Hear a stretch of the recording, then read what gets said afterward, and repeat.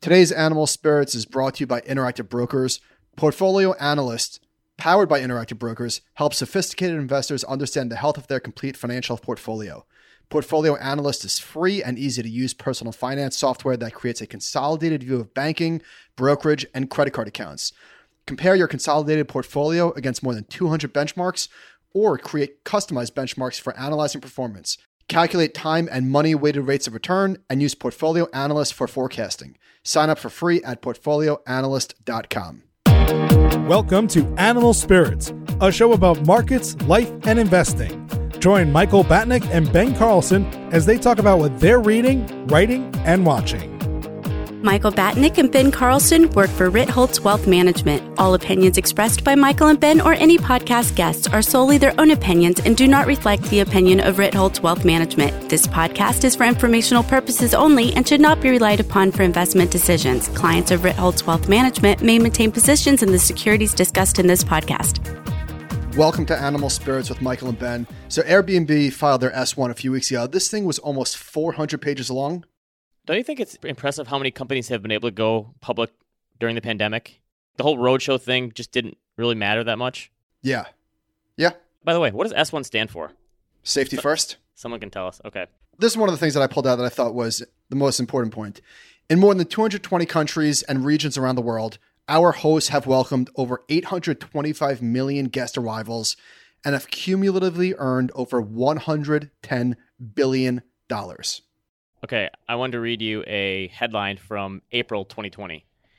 Airbnb is reportedly paying a steep 10% interest rate on the debt it just raised in its $1 billion funding, and its valuation is nearly half of what it was in 2017. That feels like something from 10 years ago. Ostensibly, they're going to use a lot of these proceeds to retire some of that debt. I would imagine. I mean, there was a time when, I don't know, a 3-week period when we had the stay-at-home orders and quarantine where we thought, there were stories in the Wall Street Journal about people who own 10 houses that use them on Airbnb being just completely screwed and that the company is done. I mean, that changed pretty quickly once you realized that, okay, people would rather stay in an Airbnb than a hotel. But for, I don't know, 3 or 4 weeks there, the prospects for this company looked pretty bad. I remember very vividly us talking about the fact, can you imagine being an Airbnb employee, having been there for several years at this point, preparing for this day, for your liquidity moment. And again, saying that out loud, I know there are much greater tragedies in the world than what was going on at the time. Imagine being that person and then all of a sudden that being ripped away from you. And now it's back. And not only is it back, boy, is it back. What did the stock pop? 150%? It was well over 100% the first day that it opened. They raised the price a few times before going into it, and it priced at 140, 150 the first day or something, and it was supposed to be 68, I think, so. I will say, this is the busiest our doc has been in a while on a very concentrated topic. So let's get right into it. From the Wall Street Journal, so far in 2020, well over $140 billion has been raised on U.S. exchanges, far exceeding the full year record of $107 billion set at the height of the dot-com bubble in 1999. Remember a few years ago when IPOs were dead? That was it? They kind of were. We went through a lull. So this is from Axios. IPO investors have made more than $50 billion this year just by being allocated to stocks and holding them for a single day. If you annualize that overnight, it's not bad. New annual record in the year's not over yet. So that's basically, if you're a retail investor on Robinhood, you're not getting the IPO price of any of these companies. You're not getting DoorDash at what an IPO is at or Airbnb. You have to get it through your broker and have some sort of relationship and have those shares allocated to you. So this is how brokers make their money, by having that relationship. This is typically how it works. We've talked about this guy before, Jay Ritter, who was a professor at the University of Florida, and the numbers are a little stale, but it probably holds up. So he looked at 1980 to 2015, and he looked at the opening day, first day return for all these different IPOs at different price ranges, from 0 all the way up to 500 million and then above $1 billion. And the average first day return for these IPOs was 18%. And then he market adjusted it, basically comparing it to the market over the next 3 years, and then they underperformed by 18%. So taking away that first day pop, and if you don't get allocated the shares, you don't receive that.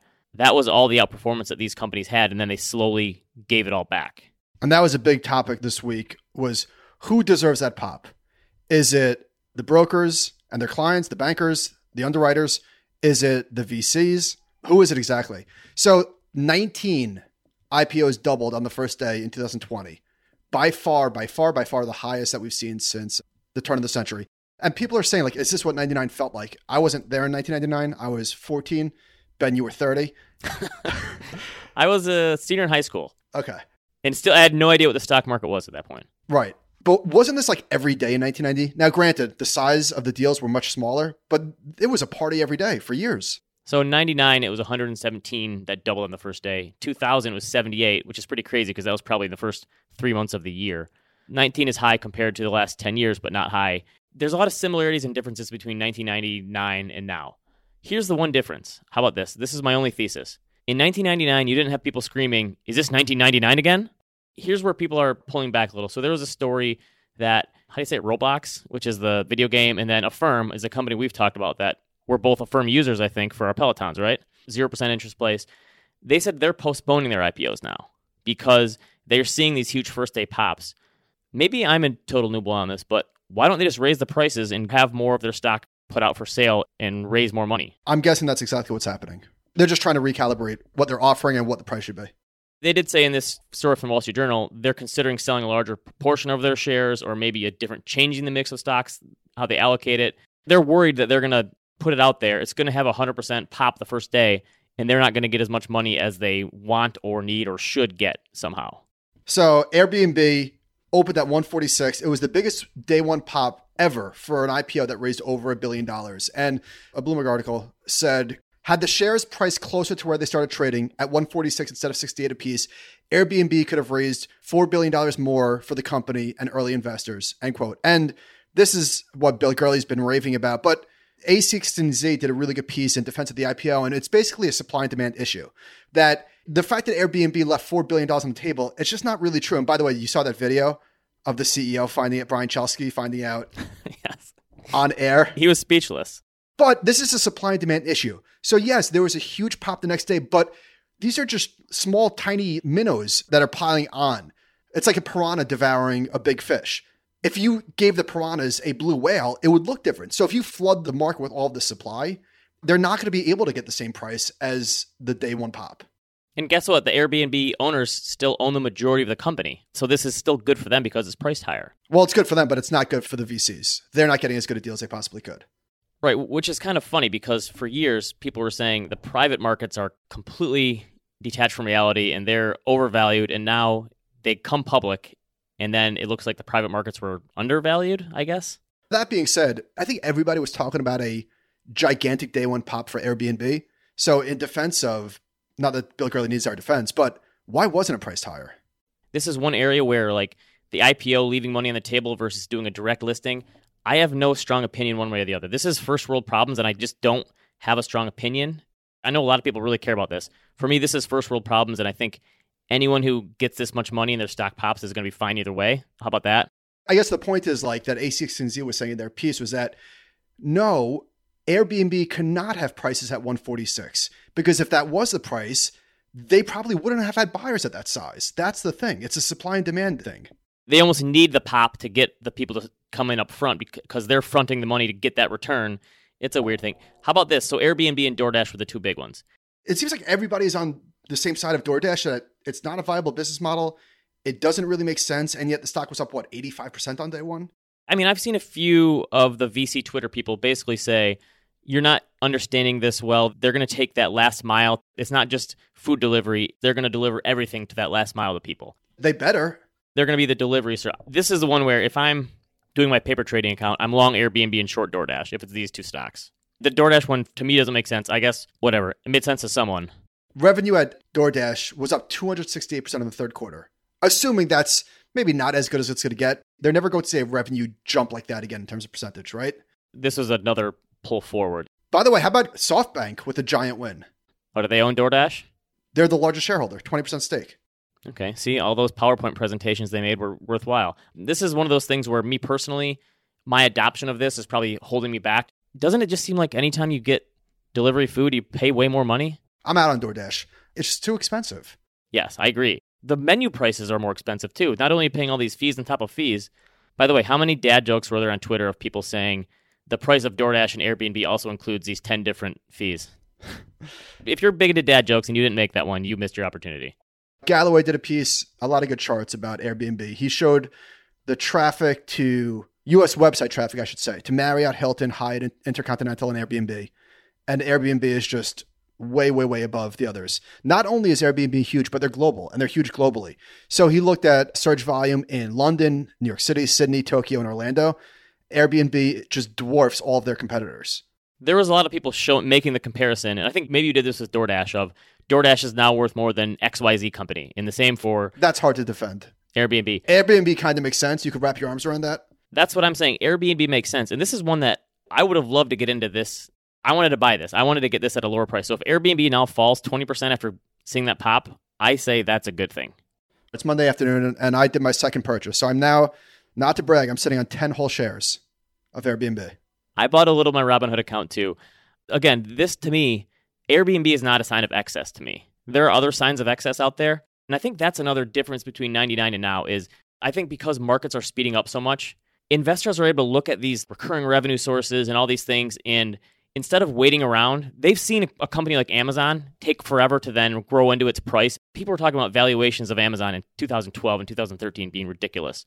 They saw it grow into it and it didn't matter. So now I think investors are saying, okay, we've got a use case here for when we don't need to worry about fundamentals now, and the company will grow into those fundamentals. So I think investors are just saying, screw it, let's price them all now like they're going to grow into it. Some of them will work and a lot of them won't. You're saying investors have seen this movie before and they know how it ends, except in the case where they wait 20 years and they see Top Gun and then it's a big disappointment and then it gets re-rated. You just wait. Top Gun 2 is going to be the best movie of 2021. I am excited for that. Aswa Damodaran did a blog post trying to value Airbnb. This is pre-IPO. I don't know, I guess it was like 2 weeks ago. The way that he shook out was $54 per share. By the way, the stock is at, 130 right now or something. In his most ambitious scenario in terms of margin expansion and gross booking, he got to $66. So this is what he wrote. He wrote 5 bullet points on how investors should think about the IPO. If the equity is priced at under $28 billion, it's a bargain. Between 28 and 33 billion, it's a solid buy. Between 33 and 38 billion, a fair value. Between 38 and 44 billion, too richly priced. Over 44 billion, overvalued. And what did this thing come? What was its first tick? 100 billion? Yeah, again, this is people pulling forward and saying, you know what, I'm not going to wait this time. I'm just going to overprice it now. And if it grows into that stuff, great. I think that's what's happening. And again, there's going to be the shakeout where I think it's going to be great to see these earnings days for these. If they miss their earnings by just a smidge, whatever their expectations are, you're going to see some like 20 or 30% drops in these stocks like that. DoorDash's revenue is already slowing down. But if they beat expectations a little bit, they're going to have... So I think the volatility in these stocks is going to be enormous. Agreed. They can beat and still get killed. Yes, that too, if it's not quite as high as people want it to be. But I still think out of all these, the one with the best opportunity to grow into a massive company is Airbnb. I agree. Even if it's overpriced now, I still think it has the possibility, just in my mind, of a company that could get to that upper echelon someday. I agree. So Jamie Catherwood did a post from this weekend. Jamie does this great stuff with financial history. By the way, subscribe if you're a fan of financial history. Investor Amnesia, it's called. Jamie has this course I will link to, which is really incredible. He's got people like Jim Chanos talking about the history of Enron and all this sort of stuff for only $100. So that's a good one. All right. So Jamie pulled this from 1922. Quote, as a rule, when stocks are first listed, they sell much higher than they do a short time afterwards. It is more likely to be true when a stock is listed during a very active market, when prices are most easily influenced by publicity. As soon as the effect of this publicity wears off, the market price of the stock declines. So don't you think that Robinhood had to have been an influence here? Sure. The speculative nature of this bull market. It's funny because people try to debate, is it low interest rates that are causing this? Or I think it's just the longer you get in terms of a cycle in speculation, and let's say this is semantics here, but the 4-week bear market we had, I think we're still on the same trajectory. I think we're still part of the same cycle. I'm now in the camp of bull market never ended. We've been going at this for so long, and especially the tech bull market, if you want to say that, technology has been strong since, 2010. It's just the further along you get, the more accustomed people be to big gains, and they just keep looking for more and more places to get those gains from. So again, that's why the speculation just speeds up. Max Gochman, head of asset allocation at Pacific Life Fund Advisors, said, it seems like a stretch to say that fractional share programs arriving at major retail brokerages and IPOs going stratospheric at the open is just a coincidence, end quote. And maybe this is from the Bloomberg article. They said scarcity played a major role in the rallies. DoorDash sold only about 10% of its shares. Airbnb sold even less, about 8%. I can't believe that Robinhood is not hopping into this IPO pool yet. It's got to be coming. You would think. Can you imagine the memes that are going to happen when Robinhood traders are trading Robinhood on Robinhood? Come on. Last week, I was thinking that greed is more powerful than fear. Because rewind to March, everybody is in it together. And misery loves company is the old saying, right? We're all in this together. But when you see greed, I don't really care who you are, like how rich you are. When you see somebody making more money than you, that is a different part of your brain that is triggered altogether. Especially when you view that person as inferior to you in terms of intellect. Because there's a lot of smart people who have missed this, who've got to be saying, like, I'm not going to let that dummy beat me. They're the ones who've been in and they're making all this money on Robinhood or whatever. And it almost doesn't matter how much money they have. It's just like they see it in percentage gains too, right? Yes. And to this point, last week we were saying, like, what ends this? And the answer is supply. So there's going to be some really, really bad ones coming. Carl Quintanilla tweeted this morning, Goldman said that $61 billion in SPAC IPO proceeds is currently searching for acquisition targets. $61 billion. Based on their 24-month post-IPO expiration dates, these SPACs will need to acquire a target in 2021 or 22, nearly equal to the total enterprise value of SPAC deals closures during the last decade. There's going to be some really, really bad ones. So I'm just saying. So this is the dry powder, and these places, they're going to be forced to make a deal. Yes, and there's going to be some really, really, really horrible ones. Right, that they're going to massively overpay for, plus they're getting the fees on this stuff. And I mean, we're going to see some serious garbage. Supply will soak demand, and that's how this thing might eventually end. Modest Proposal tweeted, there was a debate in 2015 about if a basket of late-stage private cos were a bubble or just expensive, but they appeared rich versus public markets. When did Alibaba IPO? Probably around then. That was the top at one point. That was the top for sure. Yeah, everyone said so. Today, it has flipped, and late-stage private markets are apparently at a discount to public markets, which means more supply cometh. And yes, it will. Yeah. And good luck trying to predict the end of this. Whether this is a bubble or not, whether there's companies that are going to work or not, trying to guess how far the pendulum will swing on this stuff is impossible. I tweeted this morning. I sent you some articles. I found an article going all the way back to 2012 that said when Facebook IPO'd, we're in a huge new tech bubble. And then I found one from 2013 and 2014 and 2015. People have been calling this a bubble forever. And I do think we're conditioned for that because how many people read The Big Short and thought, I'm calling the next one? So we've had so many people top tick. That's like kept a little bit of a cap on it. But you're right. Once the supply comes, it's game over probably and things go to the moon. I've shared this post in the past many times, and it really is my favorite description of a bull market. I just think it nails it. So Adam Smith, the pseudonymous Adam Smith, wrote this book, The Money Game. The Money Game is one of the best books ever. He wrote another book a few years later that was not quite as good, but it has one of the best quotes ever. He said, we are all at a wonderful ball where the champagne sparkles in every glass and soft laughter falls upon the summer air.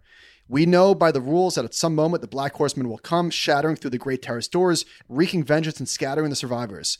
Those who leave early are saved, but the ball is so splendid no one wants to leave while there is still time, so that everyone keeps asking, what time is it? What time is it? But none of the clocks have any hands, end quote. And I've shared that many times, so you've probably seen some version of it, but is that not just the best?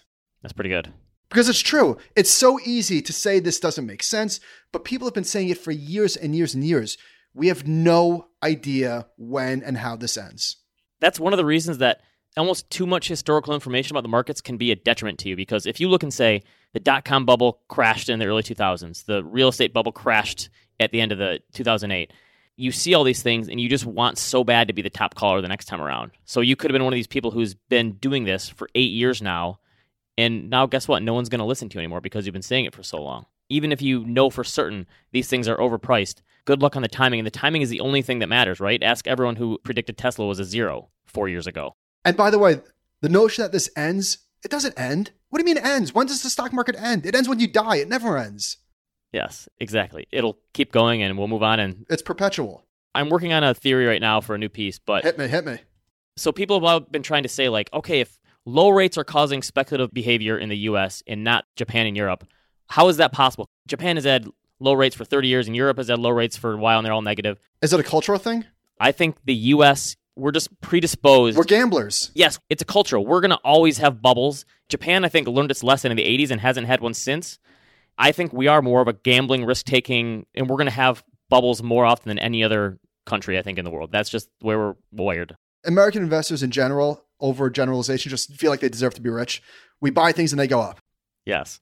Speaking of, I don't know why I just thought of this, but you teased us last week with the little Robert De Niro personal story. Oh, okay. I mean, it's not that great. You want to hear the De Niro story? Okay. I want to hear it. All right. So the wealthy family that I used to work for back in the day, they literally owned an island in the Caribbean. Somehow, one of the money managers that we worked for said he was going to the Caribbean and the Virgin Islands, and the guy said, "Oh, go to stay in the resort on our island. We'll put you up in the best suite in the whole villa." He stayed there. The guy goes and checks in. He's this old school money manager from Brooklyn. He checks in. Right when he gets in there, there's a message waiting for him saying, "Please come to the bar. There's someone who wants to meet you." He goes to the bar. The guy waiting for him at the bar is Robert De Niro. Wants to meet this guy. De Niro says, "Hey, I noticed you're actually staying in the best villa in the whole island, and I would love to trade rooms with you. I will take some pictures with you. I'll sign some autographs, dinner, whatever." The guy looks at him, it's old school Brooklyn guy, and says, "Mr. De Niro, I really appreciate it, but I mean, we're staying in the best room on the island. Sorry, thanks, but no thanks," and turned around and walked away. Turned down Bobby D to his face. That's a good story. Not bad, huh? Yeah, anyway, that was my De Niro story. There was more to it than that, but that was the gist of it. It's better than mine. I have 0 Bobby De Niro stories, not one. I love this chart from JP Morgan, why investing when stocks are doing well is so hard. So they looked at from January 1988 to present, and they basically said, here's the average returns if you've invested on any day from 1988 through this past summer. Over 1 year, 3 years, 5 years, and you're up 12% on average over a year, 39% over 3 years, 71% over 5 years. If you were just to invest on any day, you're doing better than because market has gone up over this time. But if you were investing only when stocks hit all-time highs, over 1 year, you're doing 15% versus 11 or 12. 3 years, you're doing 50% versus 39%. And over 5 years, you're doing 79% versus 71%. Basically, investing at all-time highs would have given you a better return than just investing at any day in random, which is hard to wrap your mind around when you want to think that when stocks hit all-time highs, the next thing is going to be the shoe is going to drop and you're hitting a peak. And that's the top. This is one of the things that makes investing in stocks so hard because you think that it's just the lights are off, you hit new all-time highs in 2008 all over again. Pretty much. By the way, 5 years ago, if you put $10,000 in Tesla, $147,000. Is that sick? Not bad.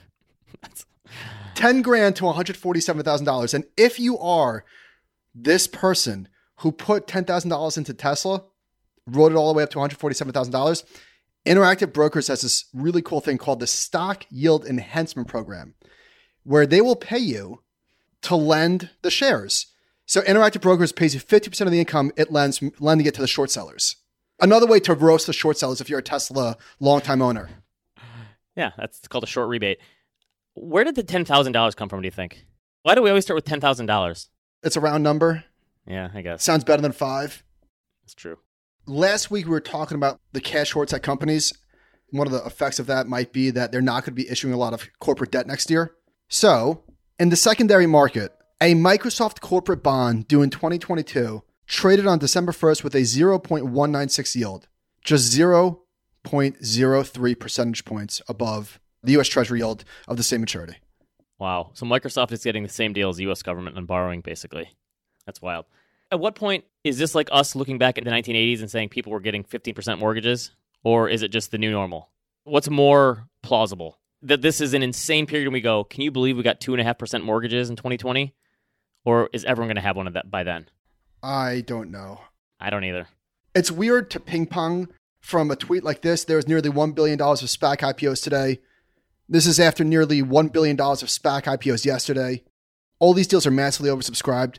Where is $1 billion per day coming from? That's a good question. I don't know. Is it hedge funds eating themselves and they're investing in their hedge fund buddies? I don't know. So it's hard to pivot from that to a story like this from the Wall Street Journal. Millions of U.S. renters face the prospect of eviction in January unless federal officials extend protections put in place during the COVID-19 pandemic. That month is when the Center for Disease Control, the ban on evictions, will expire. They're saying between 2.4 and 5 million American households are at risk of eviction alone. John Pollack, staff attorney at the Public Justice Center, said that if the moratorium isn't renewed, January is expected to be the worst month for evictions in American history. And already landlords have filed for more than 150,000 eviction petitions. So they can file, but they can't evict until this ban is lifted. And so let me ask you this. If we're going to be wiping away student debt, why not do this first if we're going down that road? Right. People who are truly in need. I don't know. I mean, does this stuff ever kind of make you guilty sometimes that all we do is focus on the market? Stuff is so bifurcated. So I want to talk about Disney a little later, but they laid off how many people in the last couple months? And the stock is back at all-time highs and the company is doing better than ever. It's just such a weird reality to try to square in your head that there are so many people that are hurting and so many other people that are doing better because of this pandemic. It's hard to wrap your head around that sometimes. For sure. Well, I've got a little bit of good news on that front from your boy, Derek Thompson, our boy. It's been a while since he made an appearance on the show. He deserves an award for what he's done with his coverage of His coverage of the pandemic has been better than anyone. Right? I guess we haven't heard from him, thank God, because I was about to say the pandemic news has died down. The opposite is true, in fact. 3,000 people a day are still dying. People have almost become numb to it, I think. I wouldn't say almost. I would say that's exactly right. Yeah, which is shocking that we forgot to this place. But his coverage at The Atlantic has been better than anyone on educating you on what to know. For sure. So Derek says, the likely economic bounce back of 2021 will be good news for everybody, but it should be great news for low-income workers who will benefit from a retightened labor market. From 2015 to 2019, income growth among the 25% of Americans with the lowest household income exceeded every other cohort for 4 straight years, something that hasn't happened since the 1990s. And I read that and I was like, really? Because we don't talk about that ever. In fact, we say the opposite is true. So the hope is all those jobs will come back and those wages will increase because there will be competition for those jobs. Hope so. That's the hope. Is that the idea? But again, just to reiterate, he said income growth for the 25% of Americans with the lowest household income exceeded every other cohort for 4 straight years. The growth, that is. Now, again, they're starting from a very low base, so duh. But still, that's objectively good news. We'll take it. Another one of those gradual good news things that you don't see in the headlines every day. Last thing, I know it's been a lot about the student loan stuff, but I just want to throw out another statistic from the New York Times. The working poor largely are not college graduates. More than 70% of currently unemployed workers do not have a bachelor's degree, and 43% did not attend college at all.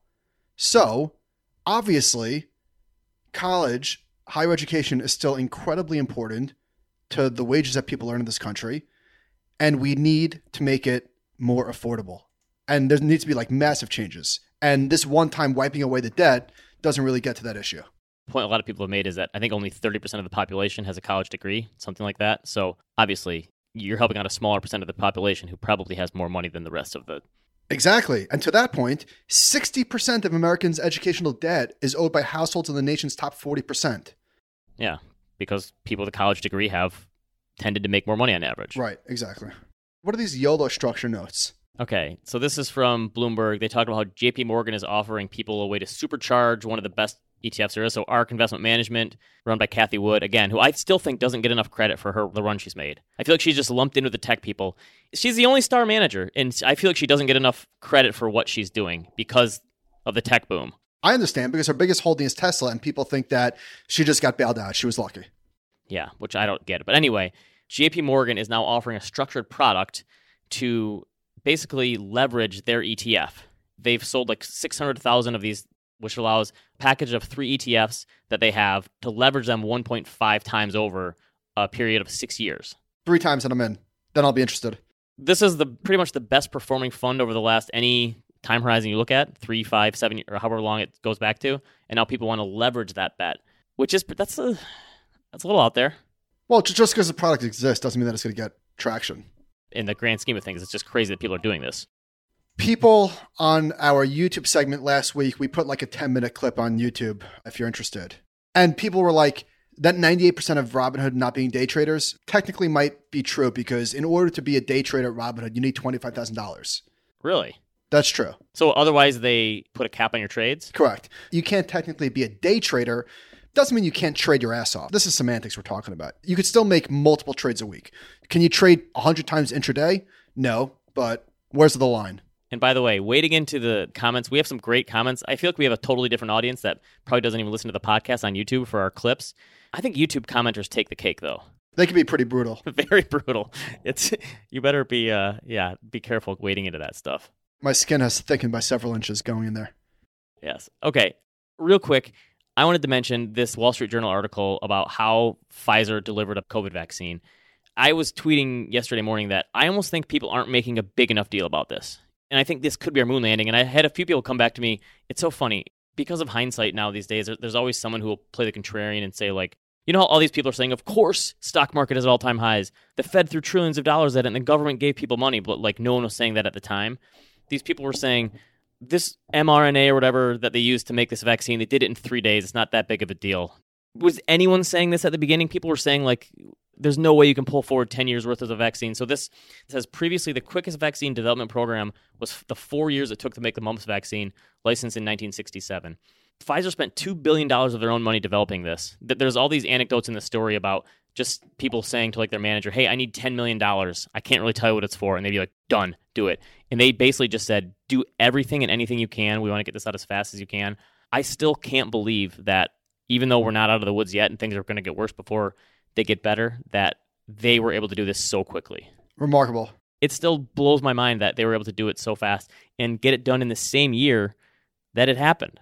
People were taking the vaccine today. Did you watch the pictures and the videos of the people taking the vaccine?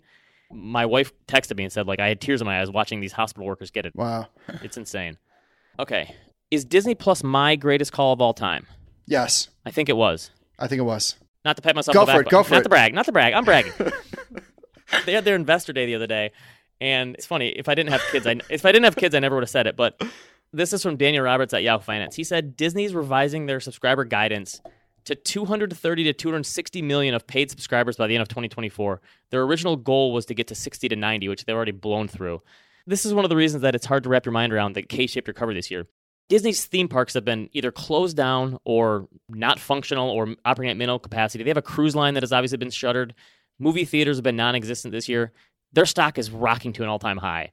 Is Disney Plus one of the best pivots ever for a big company? Even though the timing was, it just happened. It was luck. Oh, yeah, absolutely. Where would the stock be without Disney Plus? They still fell 40%, I think, and now they're up 100% from the bottom. But by the way, I'm a little bit, on the one hand, I'm excited. On the other hand, it's like, who has time for all of this? They said they're going to do 100 new shows per year is their new goal. That's original content. I haven't even gotten to Mandalorian Season 2 yet. Have you? The first season was overrated. Here's the thing.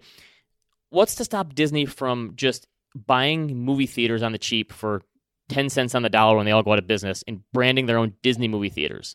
Ooh. So you could sell Disney merch at the movie theater. Oh my God. Have an experience with all the people dressed up in the costumes there. Disney movie theaters. That's a great call. Why would they not do that? They could sell their merch there. They could say, if you have a Disney Plus subscription, you get 15% off all movie tickets. That way you can still have that experience if you want it. That's such a good call. Bob Iger, give me a call. Well done, Ben. Good for you. Thank you. All right. Stripe. By the way, if Stripe went public today, I don't know how big that company is, but I feel like if there's consensus on Airbnb good, DoorDash bad, Stripe is like extra good, right? It's like unanimous. So we were going to get to this last week, but we ran out of time. Ben Thompson did a post on Stripe at Stratechery, and he said, according to recent Stripe research, setting up an account takes 5.5 days on average. Around 1 in 4 businesses have to send a fax to open an account, and over half of businesses are required to visit a branch in person to open a bank account. How? I'm still having a hard time telling the difference between Stripe and Shopify and Square. We'll get to that in a sec. Let me just end this quote. He said, financial services simply weren't designed for the modern internet, and this is a pain point for businesses today. Nearly half of companies report that their banking experience has hindered their company growth. Packy McCormick has gotten me up to speed on some of the high-level differences between, to your point, Stripe, Shopify, not Spotify, Square. They all seem like the same company. Turns out they're not. So Packy wrote this back in August, and he was trying to value what would Stripe be worth if it came public today. And again, this was in August, okay? So August is effectively 7.5 years ago in IPO world. He said, on average, those companies have grown 114% since Stripe raised a $36 billion valuation. He's talking about some of their competitors. Applying that same growth rate, Stripe's valuation would be over $77 billion or $5 billion higher than Goldman Sachs' current market cap. That was in August. So where's Stripe today? 150, 200? 150 probably. Yeah. So this is like a Goldman Sachs, JP Morgan competitor potentially. It sounds like. Yeah. I did listen to the interview that Ben Thompson had on his podcast with the Stripe CEO. What is their mission? It's to grow the GDP of the internet? Something like really audacious like that? Right. They're allowing businesses to grow basically and have financial services. I still don't quite get it enough to write a Substack about it. It's basically, so Square is in physical places. Square is like the reader that you put yourself into. Stripe is just payments for the internet. Yes. Right. If you wanted to set up a subscription thing on your website or something, Stripe would be the one you'd use. That's the simplest explanation I have. All right, let's move on to listener questions. This was a doozy. So last week we spoke about when do you sell, how people aren't good at selling. This is sort of long, but I'm going to read it anyway. This is a question on Tesla. I think the subject was like, I made no money on Tesla. That was sort of the subject line. All right, here we go. I'm 35, physicist, long-term broad index investor with money in a retirement account. I moved to invest 50% of my portfolio into Tesla based on the following qualitative thesis. All right, I skipped that part. By mid-March, I'd watched the price double, then plummet back toward my average entry price of $420. The quick rise and fall was dizzying. By the day it reached bottom, I discovered that my exit price was actually identical to my entry price, and I sold for zero profit, zero loss, figuring I will re-enter in the fall and winter. How much higher could it possibly go? Now that it went up 6x and having lost out on $200,000 of profit, I realized the value of having a system and realized I'm lucky I didn't lose money. However, I don't know if I can bring myself to get back in unless there's a 90% crash. So he just goes on, and he said, how do you ride a rocket ship like Tesla? Assuming it will experience similar story to those of Amazon and Apple, I have one answer for this, maybe two or three. You don't know. For every Tesla, there's a Fitbit, a GoPro. You don't know in real time, and that's what makes it so hard. But I think one of the only ways that you could possibly do this, so this person moved 50% of their portfolio into Tesla, that's way too much. That's way, way, way, way too much. So you and I, Ben, we've been talking about taking flyers on some of these names, and some of these names are already huge. But let's say that we bought Airbnb because we think it could be a $500 billion company. I have basically none of that. I have 10 shares. Like, how much are you going to buy? If you think that a stock can quadruple and be a 10-bagger, then psychologically, you can't own too much of it because you're going to get thrown off 100 times. So maybe put 5% of your portfolio in it or something if you have a little more risk tolerance. I don't know if but 50% is so big that I'm sure the reason he sold was because he said, all right, that's kind of my at a casino. If by the end of the night I put $100 down to play blackjack and I have $100 by the end of the night, I'm like, oh, that was a win. I washed. But yeah, if you're going to put it that big, like the mental toll it could take on you, if they're not like stock options because you work at the firm or something, that's asking a lot as an investor. I definitely don't have the mental wherewithal to ride a giant winner. If it's a big piece of my portfolio, I don't have it. That's why we said last week, you sell after a 30% gain and you pat yourself on the back and then you realize, oh, I missed out on an extra 600%. But I'd say count, especially with your retirement, if you realize you're not going to be able to do that, just count yourself lucky you didn't lose money, I guess. This is why trading in big numbers is so, so dangerous because this, I don't even want to call it a mistake on this person's part because it's not a mistake. Nobody knows the future. But this experience will likely color how he views investing for the rest of time.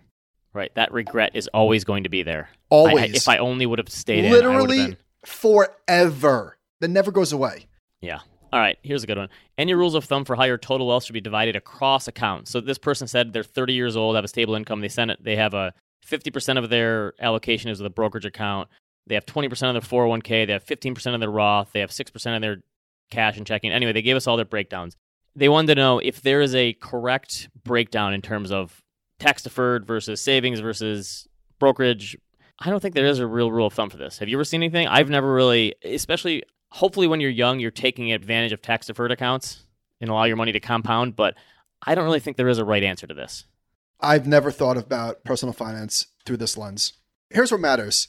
Your stock, bond, and cash, and personal real estate. I think that where you hold it, of course it matters. Tax benefits do matter, but that is always at least secondary to the primary consideration. So Nick Majuli at Dollars and Data did a breakdown of this, showing the difference between, let's say you did a buy and hold for index funds in a taxable account versus a Roth IRA. The difference is minimal when you talk about the tax savings that you could get. It's not as big as you would think in terms of deferrals, but a lot of it comes down to your emotional makeup. And if you have it in a retirement account, if that makes you less likely to tinker with it, that's probably a win. So a lot of it depends on your mental makeup as an investor and how much flexibility you need in terms of potentially using that cash someday. Correct. All right, let's move on to recommendations. I'm going to start. I got this book, Ben. Oh, I started it last week too. Okay. The book that I was holding up is This Anything? The Seinfeld book. He was on Tim Ferriss. Boy, is he funny. I know I'm really breaking ground here. But I was reading this book and I'm like tearing. And Robin's looking at me like, I had my AirPods in. She thought I was listening to Howard. She's like, what's so funny? So I was like, no, I'm reading. It's his notebook. It's his jokes. And some of the jokes you've seen him do before. Yes, it's just a written account of all the jokes he's written over 40 years or something like that. Were you laughing out loud? Yeah, I just started it. And some of them, it's just, he's the consummate, it's funny because it's true, right? You just think to yourself like, it's so true. Yeah, for example, when he was talking to Tim Ferriss, he said, you know how when you're on a phone call with somebody and it drops and they call you back, they're like, I don't know what happened. And it's like, how would you know? You're not a right. You're not a telecommunications expert. But yeah, he is the master of it's funny because it's true. One of the great things I got from his Tim Ferriss interview, which I highly recommend, is that he asked him, like, the way to stay funny, you have to be cranky and you have to have these real experiences. And Ferriss was like, well, how do you do that? Because you obviously became extremely wealthy. And he said, well, I got married and I had kids, and that helps ground you. And Paul McCartney was on the Smart List podcast with Jason Bateman, Will Arnett, and Sean Hayes. And Seinfeld actually talked about this, like being the Beatles when his show was so big. And they asked McCartney, like, how did you stay grounded over these years when you were probably one of the most popular people ever for a 10-year period? In history, like the Beatles were probably the most popular group of people ever, potentially. Did he say kids? He said family. He's like, my family grounded me. But he also said, I basically viewed that celebrity and famous person as a totally separate personality for myself. So there's like the real me and then the celebrity me. And he was That's kind of how I view my Animal Spirits character. Yeah. But he was such a grounded person. I thought him and Seinfeld both equating it back to family was interesting because obviously there's a lot of people who get to that level of celebrity and aren't so self-aware and grounded. Right. This is not exactly going out on a limb. I'm not breaking ground, but I watched The Godfather Part 2. I'm trying to like check myself because I was so excited about it, but it truly might be the best movie I've ever seen. Again, I know this is obvious, but it is certainly in the conversation. I'm almost mad at myself for waiting so long. It doesn't have to be your favorite movie ever, but you go away that you're just like floored after you watch it. I was. Just floored. So I immediately went to listen to the rewatchables on it. It was with Koppelman and Bill Simmons and I guess Sean Fennessy and Chris Ryan. They were just talking about it. Like, is it the best acting role ever by Pacino? He seems like a different person back then. Him and De Niro at their peak. And they were both kids. I mean, I think De Niro was 31, Pacino was 34 when that movie came out. Just, wow. So anyway, if you're fiddling around with movies and you're looking for something to watch, I would move that like... What was it, 3 hours long probably? 2.5? No, it's like three and change. It's the kind of thing where you can break it up though. That's what I did, but it is definitely worth it if you haven't seen it yet. And by the way, I'm not even really sure what happened with Fredo. No spoilers, but like I don't know exactly what even happened.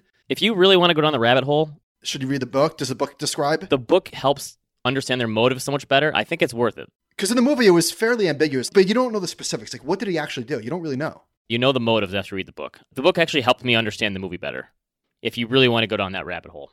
Okay, my interesting book I've been reading lately, called The Geography of Madness, Penis Thieves, Voodoo Death, and the Search for Meaning of the World's Strangest Syndromes. Excuse me? Yes, Penis Thieves. The first chapter of this book is like one of the best chapters of a book I've read in years. It totally draws you in, and you're just kind of like, what? It's just like it sounds.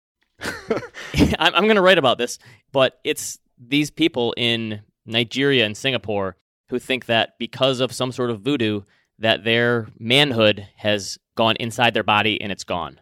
They freak out and then they go to the doctor and it miraculously comes back. Howard Stern listeners, this is like a Sal bit. They'll understand.